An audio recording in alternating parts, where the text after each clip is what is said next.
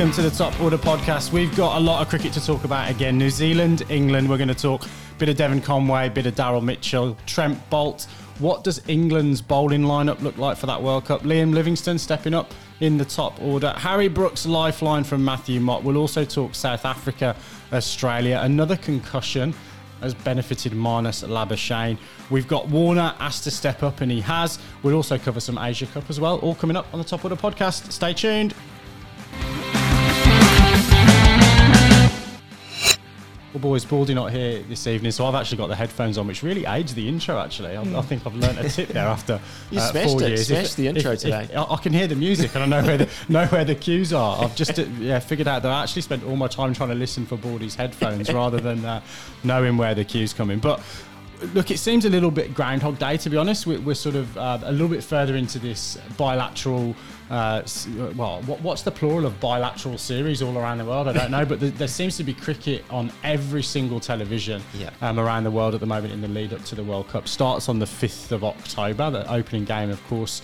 A rematch of that 2019 final, England-New Zealand. The less said about that, the better. Well, I don't know if I'm ready for wall-to-wall coverage of those replays again. Well, yes, by the barest of margins. But look, we'll talk a little bit about this one-day international series, which is, look, I think giving both of the teams some questions to answer.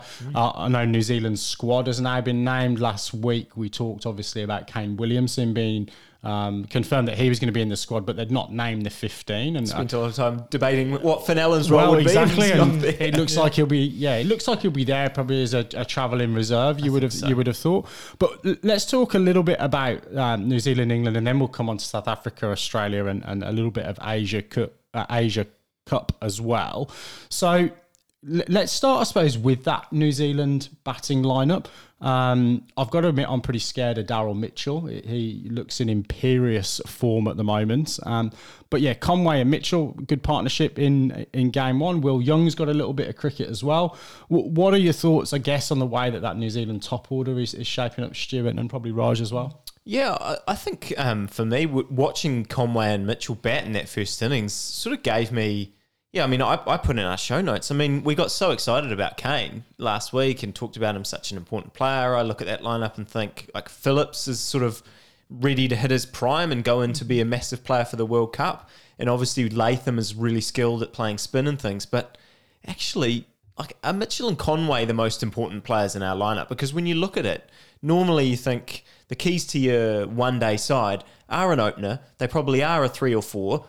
That's where it looks like Mitchell's going to be slotting in. He's got the, Conway we know. We've talked about both of these two guys for the past 12 months and about how good they're going. But I think Mitchell, what I like about him is just that he can change tempos very, very quickly. And I don't know, I feel like, maybe they're the key to our World Cup success. He's such an unassuming bat as well, Daryl Mitchell. But everything that he's been asked to do, he has delivered on. He's played well. Just looking at that opening when he opened in the 2020 World Cup, he did more than his required workload there, and I think that he's able to do it here again. I know we're talking about. Are we going to start talking about who didn't make it with Finn Allen? Oh, well, I think we can in terms of Will Young. I think Will Young basically has, like, they've obviously decided Will Young is our option to open. And they've gone, I mean, they sort of talked about it a little bit in the press conference. Gary Stead sort of just talked about that they think Will is the right person for the job, is basically the playing spin as well. Yeah. I mean, I don't know. What do you think about it? I mean, I know there was a lot of back and forth on our Slack channel about Finn, and I can, from my point of view, I can completely understand that he hasn't taken his chances. What's interesting to me and sort of bizarre about all this is that he was given 18 months basically in this role, and then at the last hurdle they've said, okay, now you're not. Like, we've shown confidence in you to 18 months, and now you're not the one-day opener. Whereas Will Young's been around, like, he could have been the one that they picked all the way through. But that's probably the most surprising part about it for me. I was just under the impression that he would have sort of a long leash, a long lead there to keep playing the way he wanted to play to see if he could be successful. He has struggled a little bit with that. That's quite obvious to say there if you look at his numbers. Will Young's numbers, while they look a lot better, if you actually delve into them and look who he scored his runs against, it's padded a little bit. But he has scored runs in the last sort of 9 months. Will Young. I understand that from the point of view that the World Cup is not somewhere where you go to blood people. You're taking people that are proven players who are going to win you games. But for him to actually miss out on the squad entirely, I'm actually a little bit surprised about. My worry for you, and look, I actually don't mind the way that you've gone, and I'm probably the lone voice in that Slack channel, I think. I know we've got a lot of Will Young stock on the podcast, but yeah, we do. I think in terms of, I think your comment, Stu, was that, I can't believe that he wasn't, that Will Young's in ahead of Finn Allen.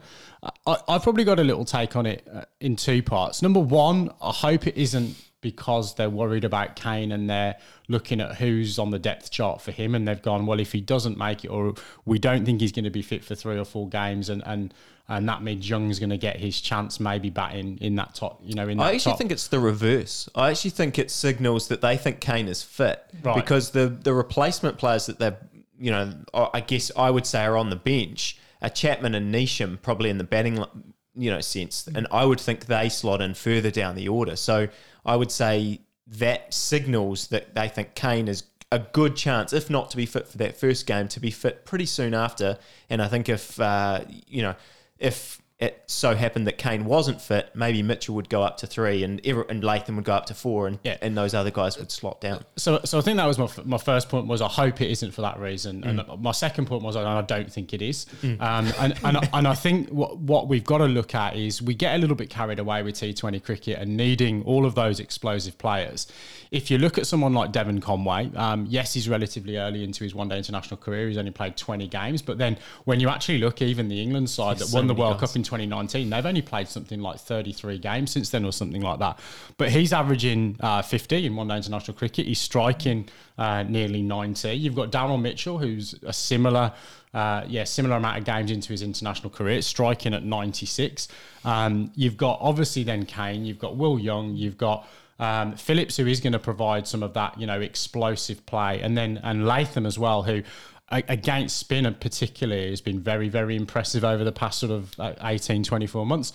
So I think that that's New Zealand's game plan in terms of the cattle that they would like on the pitch and that they think are going to be successful in India. So look, time will tell whether that's the right decision. I'm sure we'll come on to the Harry Brook conversation, which is a pretty similar one for England as well.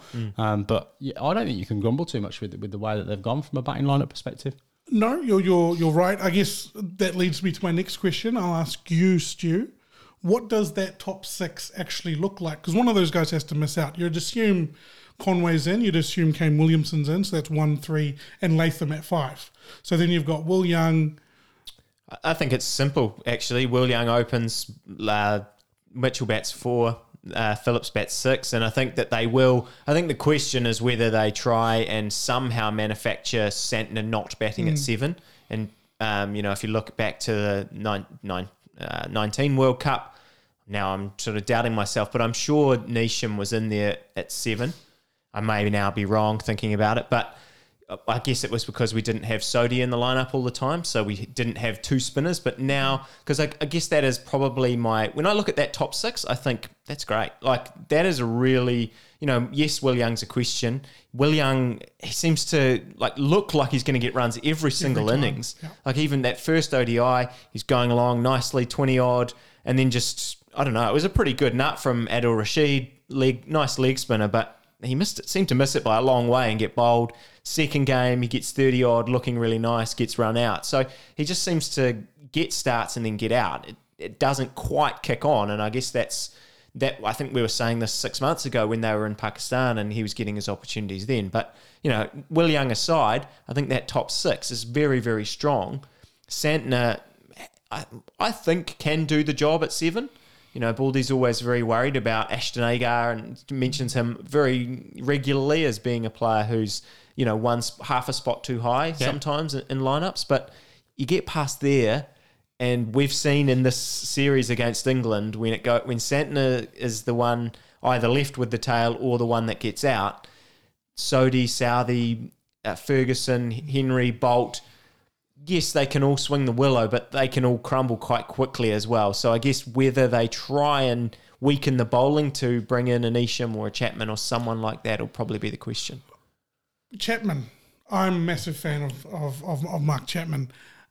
Do you think that obviously it was a call made on balance? Do you think that's the right call to take him ahead of another batsman maybe? Well, I think they've gone. Yeah, I think they've gone with him instead of Finn Allen, right? I think if you look at when I think about that squad as a whole, probably the two most unlucky players when I look at it are Finn Allen and Adam Milne. Adam Milne, I think probably I do wonder if that injury that he's now got and the fact that he just hasn't been able to stay fit for a long enough time over tournaments and certainly one day New Zealand domestic seasons, he hasn't really been able to do it for such a long time now. Whether that counted against him. But I think that probably Chapman adds, if you're talking about a bench player, a guy who's going to come in, and be able to fit a number of roles, Chapman makes more sense to me than Allen because Allen can be an opener, right? I don't think he can come in and play any other roles. Whereas Mark Chapman, if he comes into the team, he could come in and bat 3. He could come in and bat 4, 5, 6, could come in and do any of those roles. So I think, yes, if we're thinking Kane Williamson and all these other guys are going to stay fit the whole time, which is what we want and what we hope, what the coaching staff I'm sure hopes, then Chapman, to me, makes the most sense to be there. In terms of that batting lineup, and we'll come on to the bowlers in a sec as well, I'm just really keen, we've talked quite a lot, I think, about, Bordy often uses this, I know I do at times as well, say someone's a good 7.5, and I think you can get away with that in T20. Absolutely. And okay, you might lose a game as a result of that. In ODIs, though, I think, England have batted, for example, someone like Chris Wokes as high as 7, which is definitely half a spot too high. Where do you think those kind of balance conversations are? Is it going to be matchup based, do you think? Lineup based, where you need players against spin, etc.? Which routes are you going to look at? What are the permutations? Because you've gotten 6 nailed on batters, probably a choice to make it 7, and then we'll come on to the bowlers, I guess. Yeah, I mean, I don't know. You can chime in if you want here, Raj, as well, but I think it'll be very simple. I think they will just go with Santner. I just think for the balance of the side and the way we want to do things, that top 6, yes, Mitchell can bowl a few overs, yes, Phillips can bowl a few overs, but I don't think that I don't think they'll want to have to trust those guys to come in and do the job. And the same with Neesham even, to come in and say Neesham comes in and bats 7 and he can bowl a few overs. It weakens your bowling lineup pretty significantly because you've either got to leave out Sodhi or you've got to leave out one of the 3/4 seamers that I think they're going to have a hard time squeezing into 3 already. And this is the thing, right? We talk about data-driven decisions. It's essentially a money ball equation here. We need 300 runs and we need bowlers that can bowl 50 overs at under 6 runs per over. I think that our biggest weakness is that last 10 overs. Who is going to bowl 10 overs at under 6s consistently? And that's why that, 7.5, that makeup is a bit tricky for the New Zealand side. It's a lot different for, the Indias, the Australians who seem to just have those players who can do all of that. But it is a conundrum. I don't know the way to go for that. But yeah, Moneyball.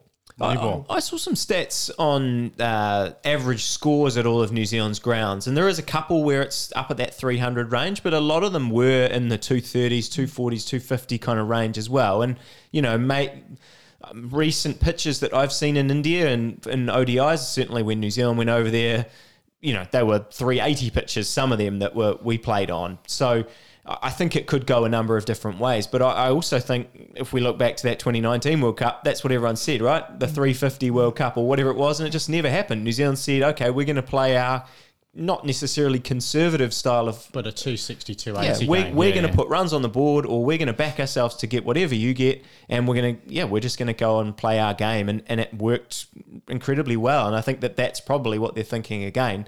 We're going to try and bring in our best bowlers, and our batters will just have to trust our batters to do the job.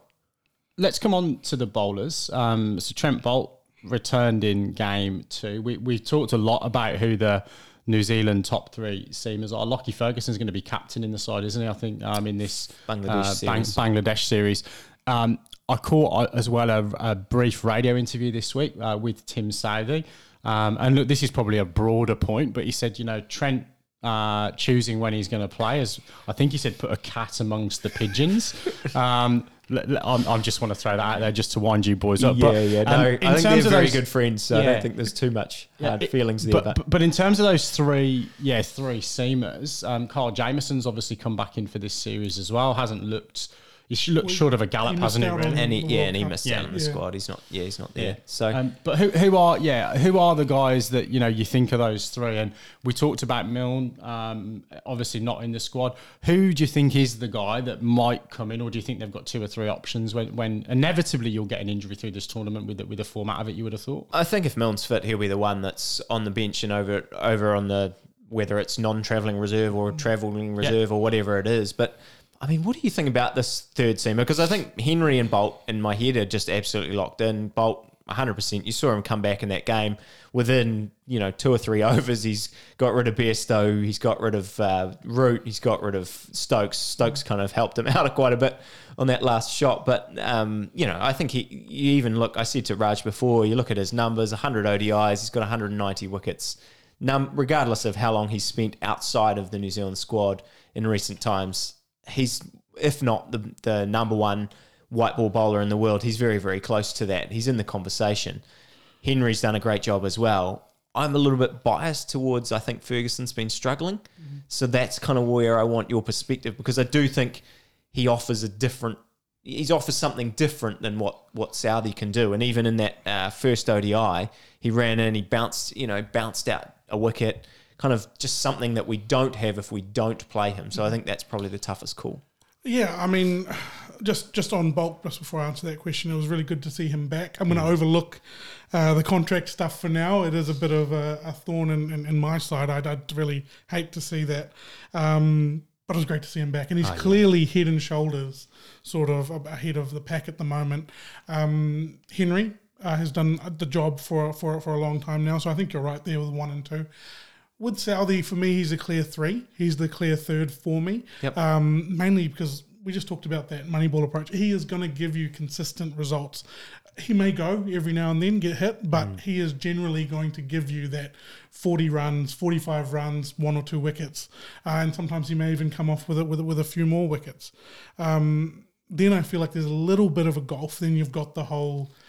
Ferguson and Milne, and then there's a real drop-off after that, I think, in terms of our seamers. But you're right, Ferguson has looked to be struggling. There was a time maybe 24 months ago where he was really, really on top of his game, bowling quick, bowling really, really aggressively and taking wickets. That is not what's happening at the moment. No, not at all. Yeah, look, I think, to finish, put a bow on that sort of New Zealand stuff, and when we'll let you chat a bit here, Binksy, about England, because they've got a few questions to answer as well. But yeah, I think the only worry I have about Southey is the stuff that you mentioned before, bowling at the death, because I do think that's a challenge for him now, the way he's going. Yes, he's very smart. He's been able to adapt his game, but yeah, that's probably the one area as well that I'm the most scared about for New Zealand's bowling attack. And I think they're going to have to get creative to try and work out how they get through those last 10 overs without too much damage.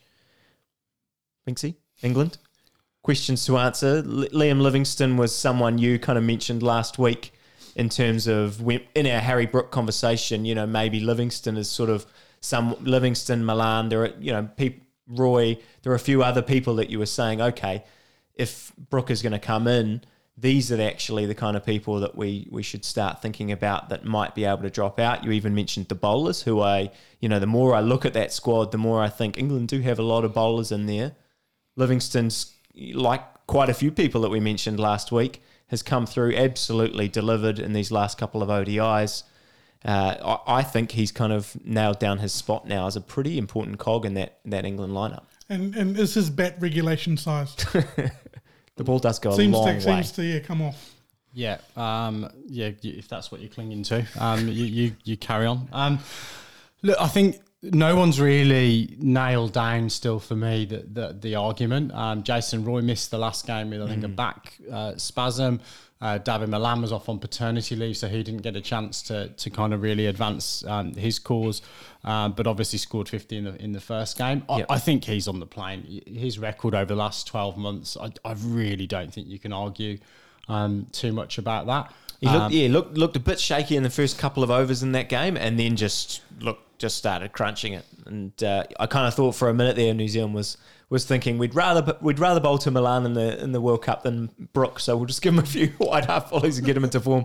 Yeah, well, maybe that's been the plan for the last 18 months, as he's ranked in the top 10 in both white ball formats. So look, I think no one's really nailed that batting spot down. It'll be interesting to see. The game is on Wednesday night, the next game, and then I think Sunday is the final game of this series.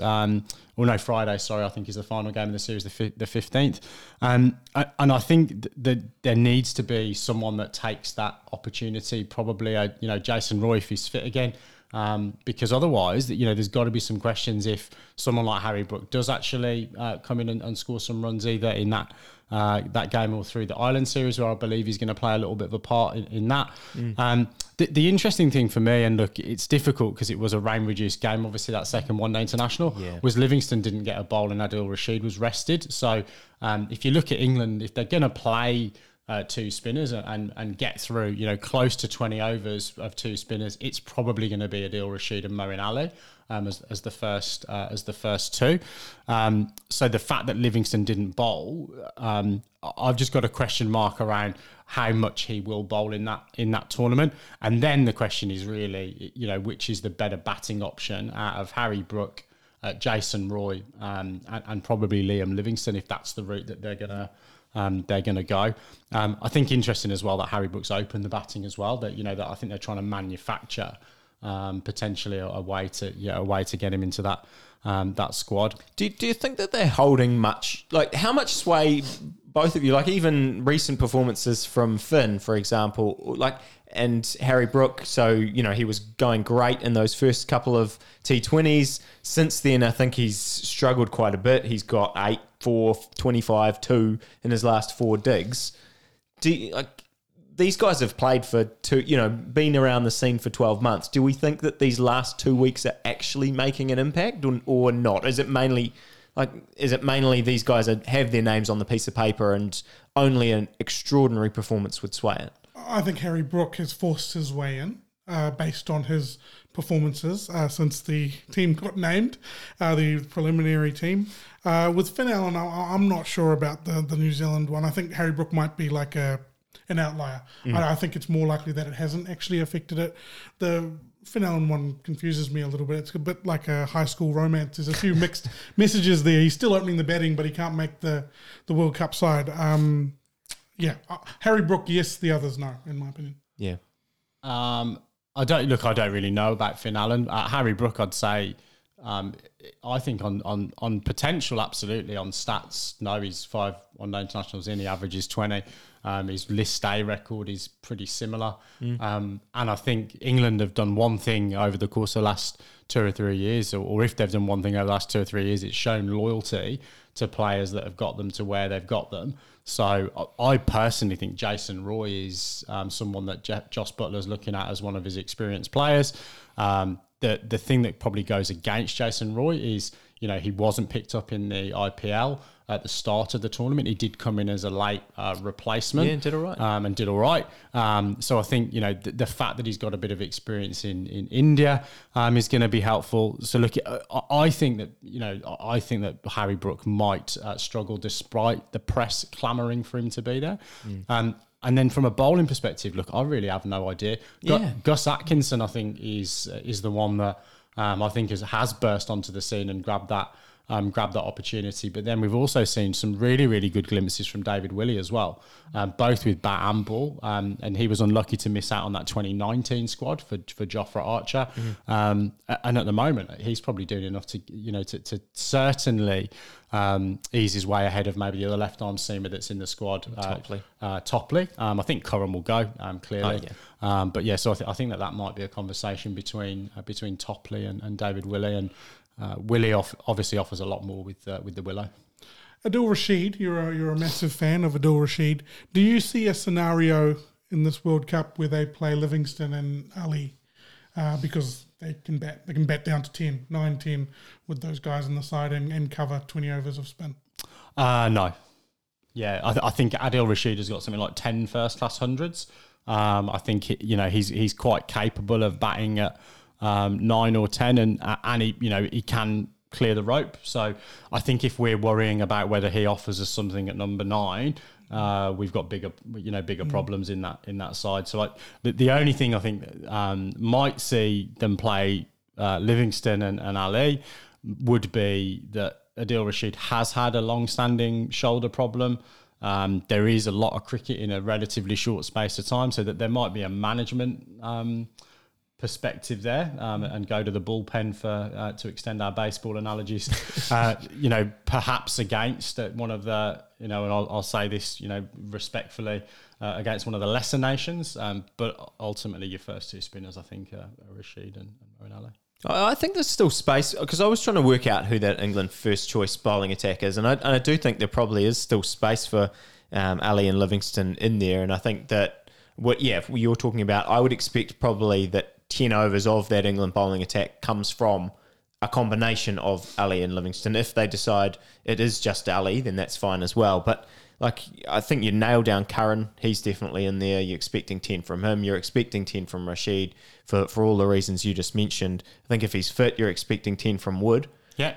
And then is it Wokes? Is Wokes the next cab off the rank? Because like you said, then there's still Willie, there's still Atkinson, there's still Topley. It seems like, maybe you don't need all these bowlers if there's no way to kind of fit them in. But then England said, I think Matthew Mott said he wants to rotate all his bowlers around, right? Yeah, look, I think there'll definitely be some rotation. I think that the thing, and Wokes, again, hasn't played much IPL cricket. He's chosen to prioritise his red ball cricket. Obviously, has had a knee injury as well for the past sort of 18 months or so. The thing that Wokes offers is he is a guy with the ability to bowl in all phases of the innings. He is brilliant with the new ball if there's anything on offer. And we've talked about pitches a little bit. Indian pitches have actually offered a little bit to quality seam bowling over the course of the last 2 or 3 years. So if there's anything there, he will exploit it with that white kookaburra. He can bowl in the middle overs, and he's also turned himself into a really, really good guy at the death. Bowls into the wicket, slower ball bounces, has got really good changes of pace, nails his Yorker. So look, I think he, again, is one that they'll show a pretty decent degree of loyalty to, particularly given he's come back into form through the Ashes series. He looks fit, he looks healthy, and he's from Birmingham. Easy. Yeah. Let's move on. No Australian representation on the podcast, so we can really lay into the green and gold, as we normally do, to be honest, even when our resident Australian is here. South Africa, Australia, some talking points there. Another concussion has changed Marnus Labuschagne's career, potentially. Amazing, isn't it? David Warner is looking very likely to be paraded around the SCG in a limousine on his test retirement now. And then, Baldy's asked a couple of questions as well of Ashton Agar. I think we all agree that Australia are a good side. Maybe Baldy still doesn't. And then we've also got Temba Bavuma's efforts going unrewarded as well. What do we want to say about this South Africa-Australia series? I think we've got to talk a bit about Labuschagne, don't we? I mean, he's obviously wasn't picked in this initial 15. Concussion again, kind of bizarre. Cam Green gets concussed. Marnus comes in, scores a match-winning 80-odd. Backs it up next game as Australia pile on almost 400. Marnus scores another 100. I mean, we're talking about, can guys force their way in the last couple of weeks? I think when you look at that's how you do it. You go and score a match-winning innings and then you back it up with 100. I mean, it's very compelling to now take someone like him to the World Cup. They've got to be thinking about it pretty hard. Yeah, definitely. I mean, so Steve Smith's not available for this. Not for this series. So he's probably taking that spot there. But look, he can't do much more, can he, than score that 80-odd and the 100 that he scored there. I'll be honest, I haven't seen the innings, but 100's 100. It sounds like he looked good Warner, for me, is a bit more impressive when I say that because he's been under a little bit of pressure to score runs, especially at the top of the order. I like seeing him score runs as well. I know that's not a popular opinion. So I'm happy that he scored some runs, and we'll see him in India for the World Cup, hopefully. I think the thing with Marnus, as much as, yes, I think he could, like, he's kind of maybe he forces his way in here. And I think probably if he does, when I look at that squad, it'd be for Cam Green, because when we've talked at length about all these Australias all these all-rounders that Australia has, Stoinis, Maxwell's, Agar, all these other players, they probably don't need Cam Green unless he's going to be a significant. Like, I don't think they need him as a bowler, and I don't think that he's necessarily doing enough with the bat at the moment to sort of earn his spot. You look surprised, Pinksy, with that? No, I don't necessarily look surprised. I'm just trying to look at the permutations that Australia have got. So you'd think Steve Smith obviously comes back in. Josh Inglis has probably got to go because he's the reserve gloveman, and Alex Carey, obviously the incumbent. But the conversation might be around a Tim David or a Cameron Green. And obviously, and David's not there either. So yeah, so I think look, I think that Australia have got this. Again, we talk about India's embarrassment of riches. Australia now do have, a lot of different permutations. And, I think we've talked a lot about these squads that have been named. There's a lot of water to go under these bridges. I don't think any of these are inked in. So they've named the 15, but, as New Zealand have England, everyone has had to, do that preliminary squad or provisional squad. When is that locked in? Is it end of this month? End of the month. I do think for New Zealand, they've kind of gone to the effort of a big announcement.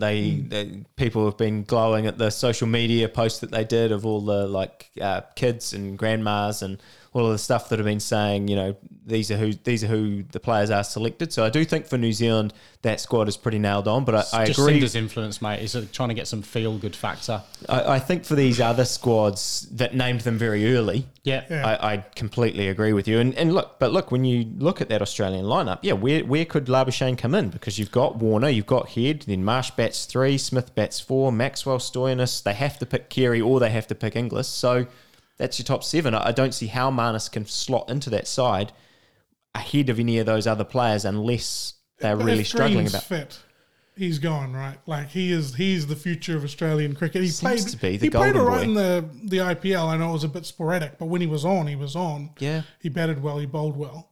I would expect to see him. And maybe that's their thinking, right? If they go, okay, well, Labuschagne, the only thing he can do is come in and be. If this is our top 7 that we're going to go with, the only thing he can do is provide batting cover, whereas Green can provide cover in a number of different areas. Not that they necessarily need millions of different more all-rounders, but he probably provides more balance to that squad than Labuschagne does. And it'd be pretty unlucky to miss out after those performances. But like you say, it's a embarrassment of riches some of these squads have. Let's move on to South Africa. Temba Bavuma. We talked a little bit about him on the podcast, probably a couple of weeks ago now. He's got some form, 100 odd in third, 107 ODIs, I think, this year. Yeah, and 40 odd in the last game. So what have the other scores been? I think the other 3 are ducks. Well, he does have 2 ducks in the T20s, and I think 30 odd in the other one. But I guess a timely bit of form for him, particularly with the captain's armband as well.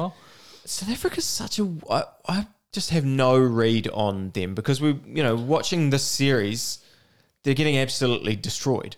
But then you look at that lineup and you can I can convince myself that they could do some damage still because of the players they have in that lineup. Quentin de Kock, Bavuma, Van der Dussen, Markram, Klaassen, Miller. That top 6 or 7, it's got a lot of experience in the IPL now. They all can score quickly. They can be threatening players. And then even Rabada, Janssen, Ngidi, Maharaj. That's a pretty good 11. But they're just not putting it together, and it's certainly not happening for them in this series. You definitely feel like they could put it together for a one-off performance, but to go through a tournament format, you think that I feel like they're just going to struggle. Rabada, he is such a good bowler, but he doesn't look like he's in the form where he's going to take 5 wickets and grab a game by the scruff of its neck. the other one for me, why is no one talking about Aiden Markram bowling so much? Surely he's got some dirt on Hemba Bavuma, and that's why he's getting so many overs. Well, he was bowling a lot when he was in the T20s when he was captain as well. I don't think he's going to be a crucial cog to their bowling, but he seems like someone that's going to get a few overs in Indian conditions. From a spin point of view, do you think that they are settled on the Maharaj, Shamsi, kind of? You said Maharaj there as probably your first choice. Shamsi, I think would. Yeah, it's tough. I think it's a tough call. They might think Shamsi's the number one. I've always sort of liked Maharaj. I think he adds quite a lot, both with the ball. Obviously, can bat a little bit as well, but mainly with the ball is where I look at things. And I don't know. I just think he provides a lot of control. I think he can spin the ball. Yeah, I've always liked him. But if you look at the way that they've balanced the side the last couple of years, Shamsi's often been the white ball preferred option there. So I think there's a good chance they probably both play, mainly because of the way some of these seamers are struggling. I mean, conditions, yes, most of these sides are probably going to look at two spinners anyway, but especially for South Africa with the way some of their seamers are going, even Rabada, who was someone that we thought was just a locked down 10 overs of quality now, he's starting to go air miles, as you might say. It's just not happening for him. I don't know what's going on with him, but even from 2 years ago when he was dominating the IPL to even the last rounds of the IPL, the stuff for South Africa now, he doesn't seem to be the bowler, like you said, that he was 12 months ago, 18 months ago. Yeah, look, I tend to agree with Raj, and I think I'd probably just say if this was a T20 World Cup, I think South Africa would have a little bit of a chance of maybe having a little bit of a run. I think people will fancy Maharaj from a spin perspective. I think you'll see a few players dancing down the wicket and hitting him into the high veld. I think that's their weakness. That their spin options. Mm-hmm. And then look, I still think there's a little bit of still that sort of cricketing political unrest there, isn't there? I still think there's a few skeletons in some cupboards there in terms of cricket South Africa, which can't help the players. Should we move on to the India-Pakistan Cup? Sorry, the Asia Cup. So that's going on. Stick with it. That's what it is, isn't it? That's what it's become. In the Super Fours, we're now into that stage. I'm not even going to attempt an explainer, but we've got people hitting form left, right, and centre. KL Rahul we talked about as a wicket-keeping option. Ishan Kishan didn't even get a bat in the last game due to his 100 and a sublime 100 from Raj's man Virat as well. Virat, yeah. Oh, look, Virat's a big fan of Raj. Oh no, it's Sachin. Sorry. Yeah. Oh no, I'm sure Virat's a fan as well, isn't he? Yeah. Look, I think on Rahul, full credit to him. He's come back from injury and just gone straight into 100. And I think I still think Kishan is the wicket keeping option they'll go with. I think probably what Rahul scoring those runs has probably hurts Shreyas Iyer's chances of slotting in the middle order. So when they've named a World Cup squad, it looked as though Shreyas Iyer was going to get a bit of a run at number 4. That was the indication. I don't know that he's injured. A back spasm. Oh, okay, so these it's not back a long spasms term. are proving quite costly. I do feel like Shreyas Iyer is sort of the choice there, the first choice at number 4. But interestingly, this has answered a question that we had with can Iyer and Kishan coexist, and it seems as though they can. Incredible sort of bottle. Mental toughness to come in and score that 100 when everyone's talking about you. I'm very, very happy for KL Rahul. It scored the 100, and I still haven't seen the Virat Kohli 100, but it sounds like it was magical, so I'll have to get that on Sky. Yeah. I mean, look, I've said it many times. When he scores runs, it's pretty awesome to watch, isn't it? And, he's going to be... I think that was his 47th ODI 100 when we did our Hall of Fame. I know you mentioned... that that Sachin has 49, and I started seeing, this is Virat's. I think Cricinfo might have posted this is Virat's 47th 100. Will he, by the end of the World Cup, have broken Sachin's record? And look, he could. It's obviously very, very much within his grasp now. And it's astonishing to have nearly 50 ODI 100s. It really is. And a lot of them chasing as well, in chasing situations. So Yeah, Yeah. he's pretty good, isn't he? I think the person probably I want to highlight from we're talking about the India-Pakistan game, although that's, like you said, that's sort of that's all this Asia Cup seems to be. Although now, because Pakistan got thumped so heavily in this game, I think there's a chance that Sri Lanka can, they're relying now on Sri Lanka's results to actually qualify for the final, whereas, if they'd kept it tight, it might have changed things there. But Kuldeep Yadav is the one that I really want to highlight because, I don't know, 18 months ago, 12 months ago, he couldn't make his IPL side. Like, this is a seriously impressive turnaround from him. He's now, I don't know, maybe the number one spinner going into this World Cup. He would be in my books. He's the most threatening of him, Akshar, Ravi Jadeja. He's fought off Yuzvendra Chahal, who's a very good bowler, although he's had his struggles as well. He's fought off Ravi Ashwin. Embarrassment of riches. They've got loads and loads of spinners that could be in this mix.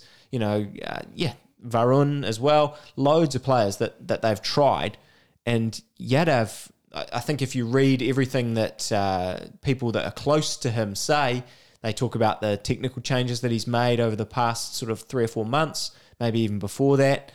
I'm probably not close enough, don't know enough about, haven't watched enough of him bowl to kind of comment too heavily on that, but you definitely notice the speed that he's bowling seems to be quicker. He's kind of getting through players, whereas sometimes before it seemed like he was loopy and players could dance down the wicket or get to him. Yeah. But now he seems to just be in total control of his game. And I mean, in those conditions, he could have a massive impact on this World Cup. Yeah, and I think that the way that the Indian lineup is going to probably work out, they've got the ability to get Ravi Jadeja and Ashwin and probably Kuldeep into the Axar into the same side if they want to as well, which I think makes such a big difference in terms of being able to play something that is a little bit different.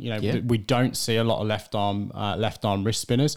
Kuldeep Yadav I think started as a seamer as well, so maybe that's something to do with the pace that he's getting. Ajaz did the same. Breaking news. Yeah, I don't think it's breaking news. I think it's the start of his career. So, but yeah, I love watching him bowl. I really do. I love watching any leg spinner bowl, but there's a point of difference with a left arm wrist spinner that's pretty exciting to watch, particularly because he's got the wrong one as well, and you can make players look very silly bowling that wrong one from over the wicket, can't you? Yeah, a lot of respect for Kuldeep Yadav because he really struggled to make a Virat Kohli-led Indian side for a long time.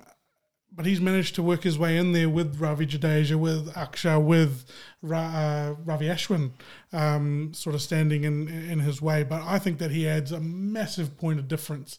When we talk about, data-driven decisions, we talk about matchups.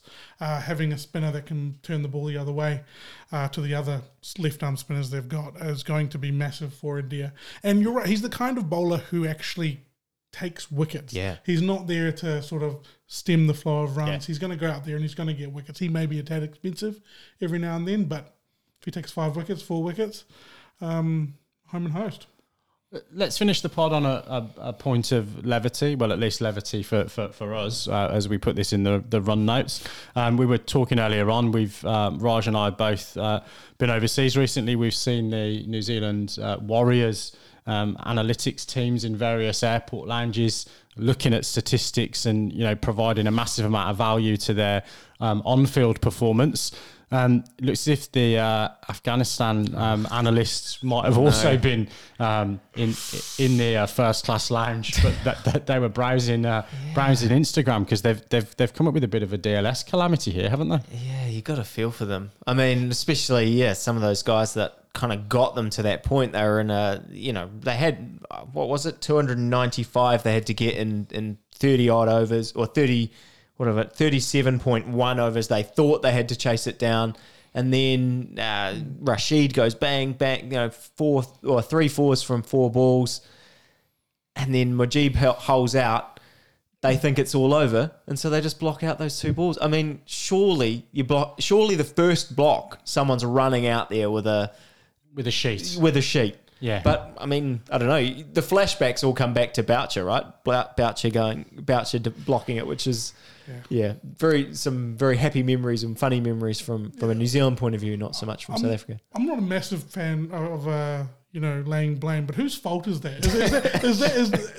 Because afterwards the team was sort of it's Jonathan Trott's the coach, isn't he? Yeah. There was some mention they weren't told that they could go past the target and how that works. Do you think they should have got some direction there from the sheets that they run out saying you need to get it by this, but if you go past the score, you can do it in this many balls? Do you think that comes from the ICC, or that's something that they have to unpack themselves? So I'm pretty sure you get the Duckworth-Lewis sheets at the innings break, Yeah. so you know exactly get them in the media box, don't you? You get them in the media box. You can make paper planes out of them and all sorts. So, but I'm not sure it went past. If you know what I mean, it didn't go past. If you get 295. Yeah. So I think that look, I don't know what their hierarchy is, and I don't know what their risk matrix looks like, Raj. But someone must have responsibility for interpretation of the rules. So I think there would have been a robust conversation somewhere in that backroom stuff. I don't necessarily think you can put it on the players that they need to know that there's a game situation unfolding, but they need to be unencumbered to deliver the output that's required to get the runs or wickets that are needed to get ahead of that permutation. So absolutely, that's a part of the analytics staff. In my view, maybe it's the same as what we all encounter at home. They couldn't get the printer to connect to the Wi-Fi, and they just couldn't get they couldn't get the printout. They were there. They were filling up their ink cartridges. They were doing the reset. Installing the firmware, turning it on and off. Yeah, turning it on and off. all that kind of stuff. Well, look, hopefully we don't see that in the tournament proper. I think that is the end of the pod for this evening. We'll obviously be back next week. We'll wrap up the series that are going on. We've also got our World Cup preview show coming up as well, and then plenty, not only in the lead up to that tournament, but plans to record throughout the course of this one-day international World Cup. Already shifted to the white ball stuff, white ball shirts. Already shifted, but for now, that is good night and God bless from us all here in Auckland. We'll hopefully be back as a four ball next week with Michael in the ring. But for now, it is good night, God bless. See you soon. Good night.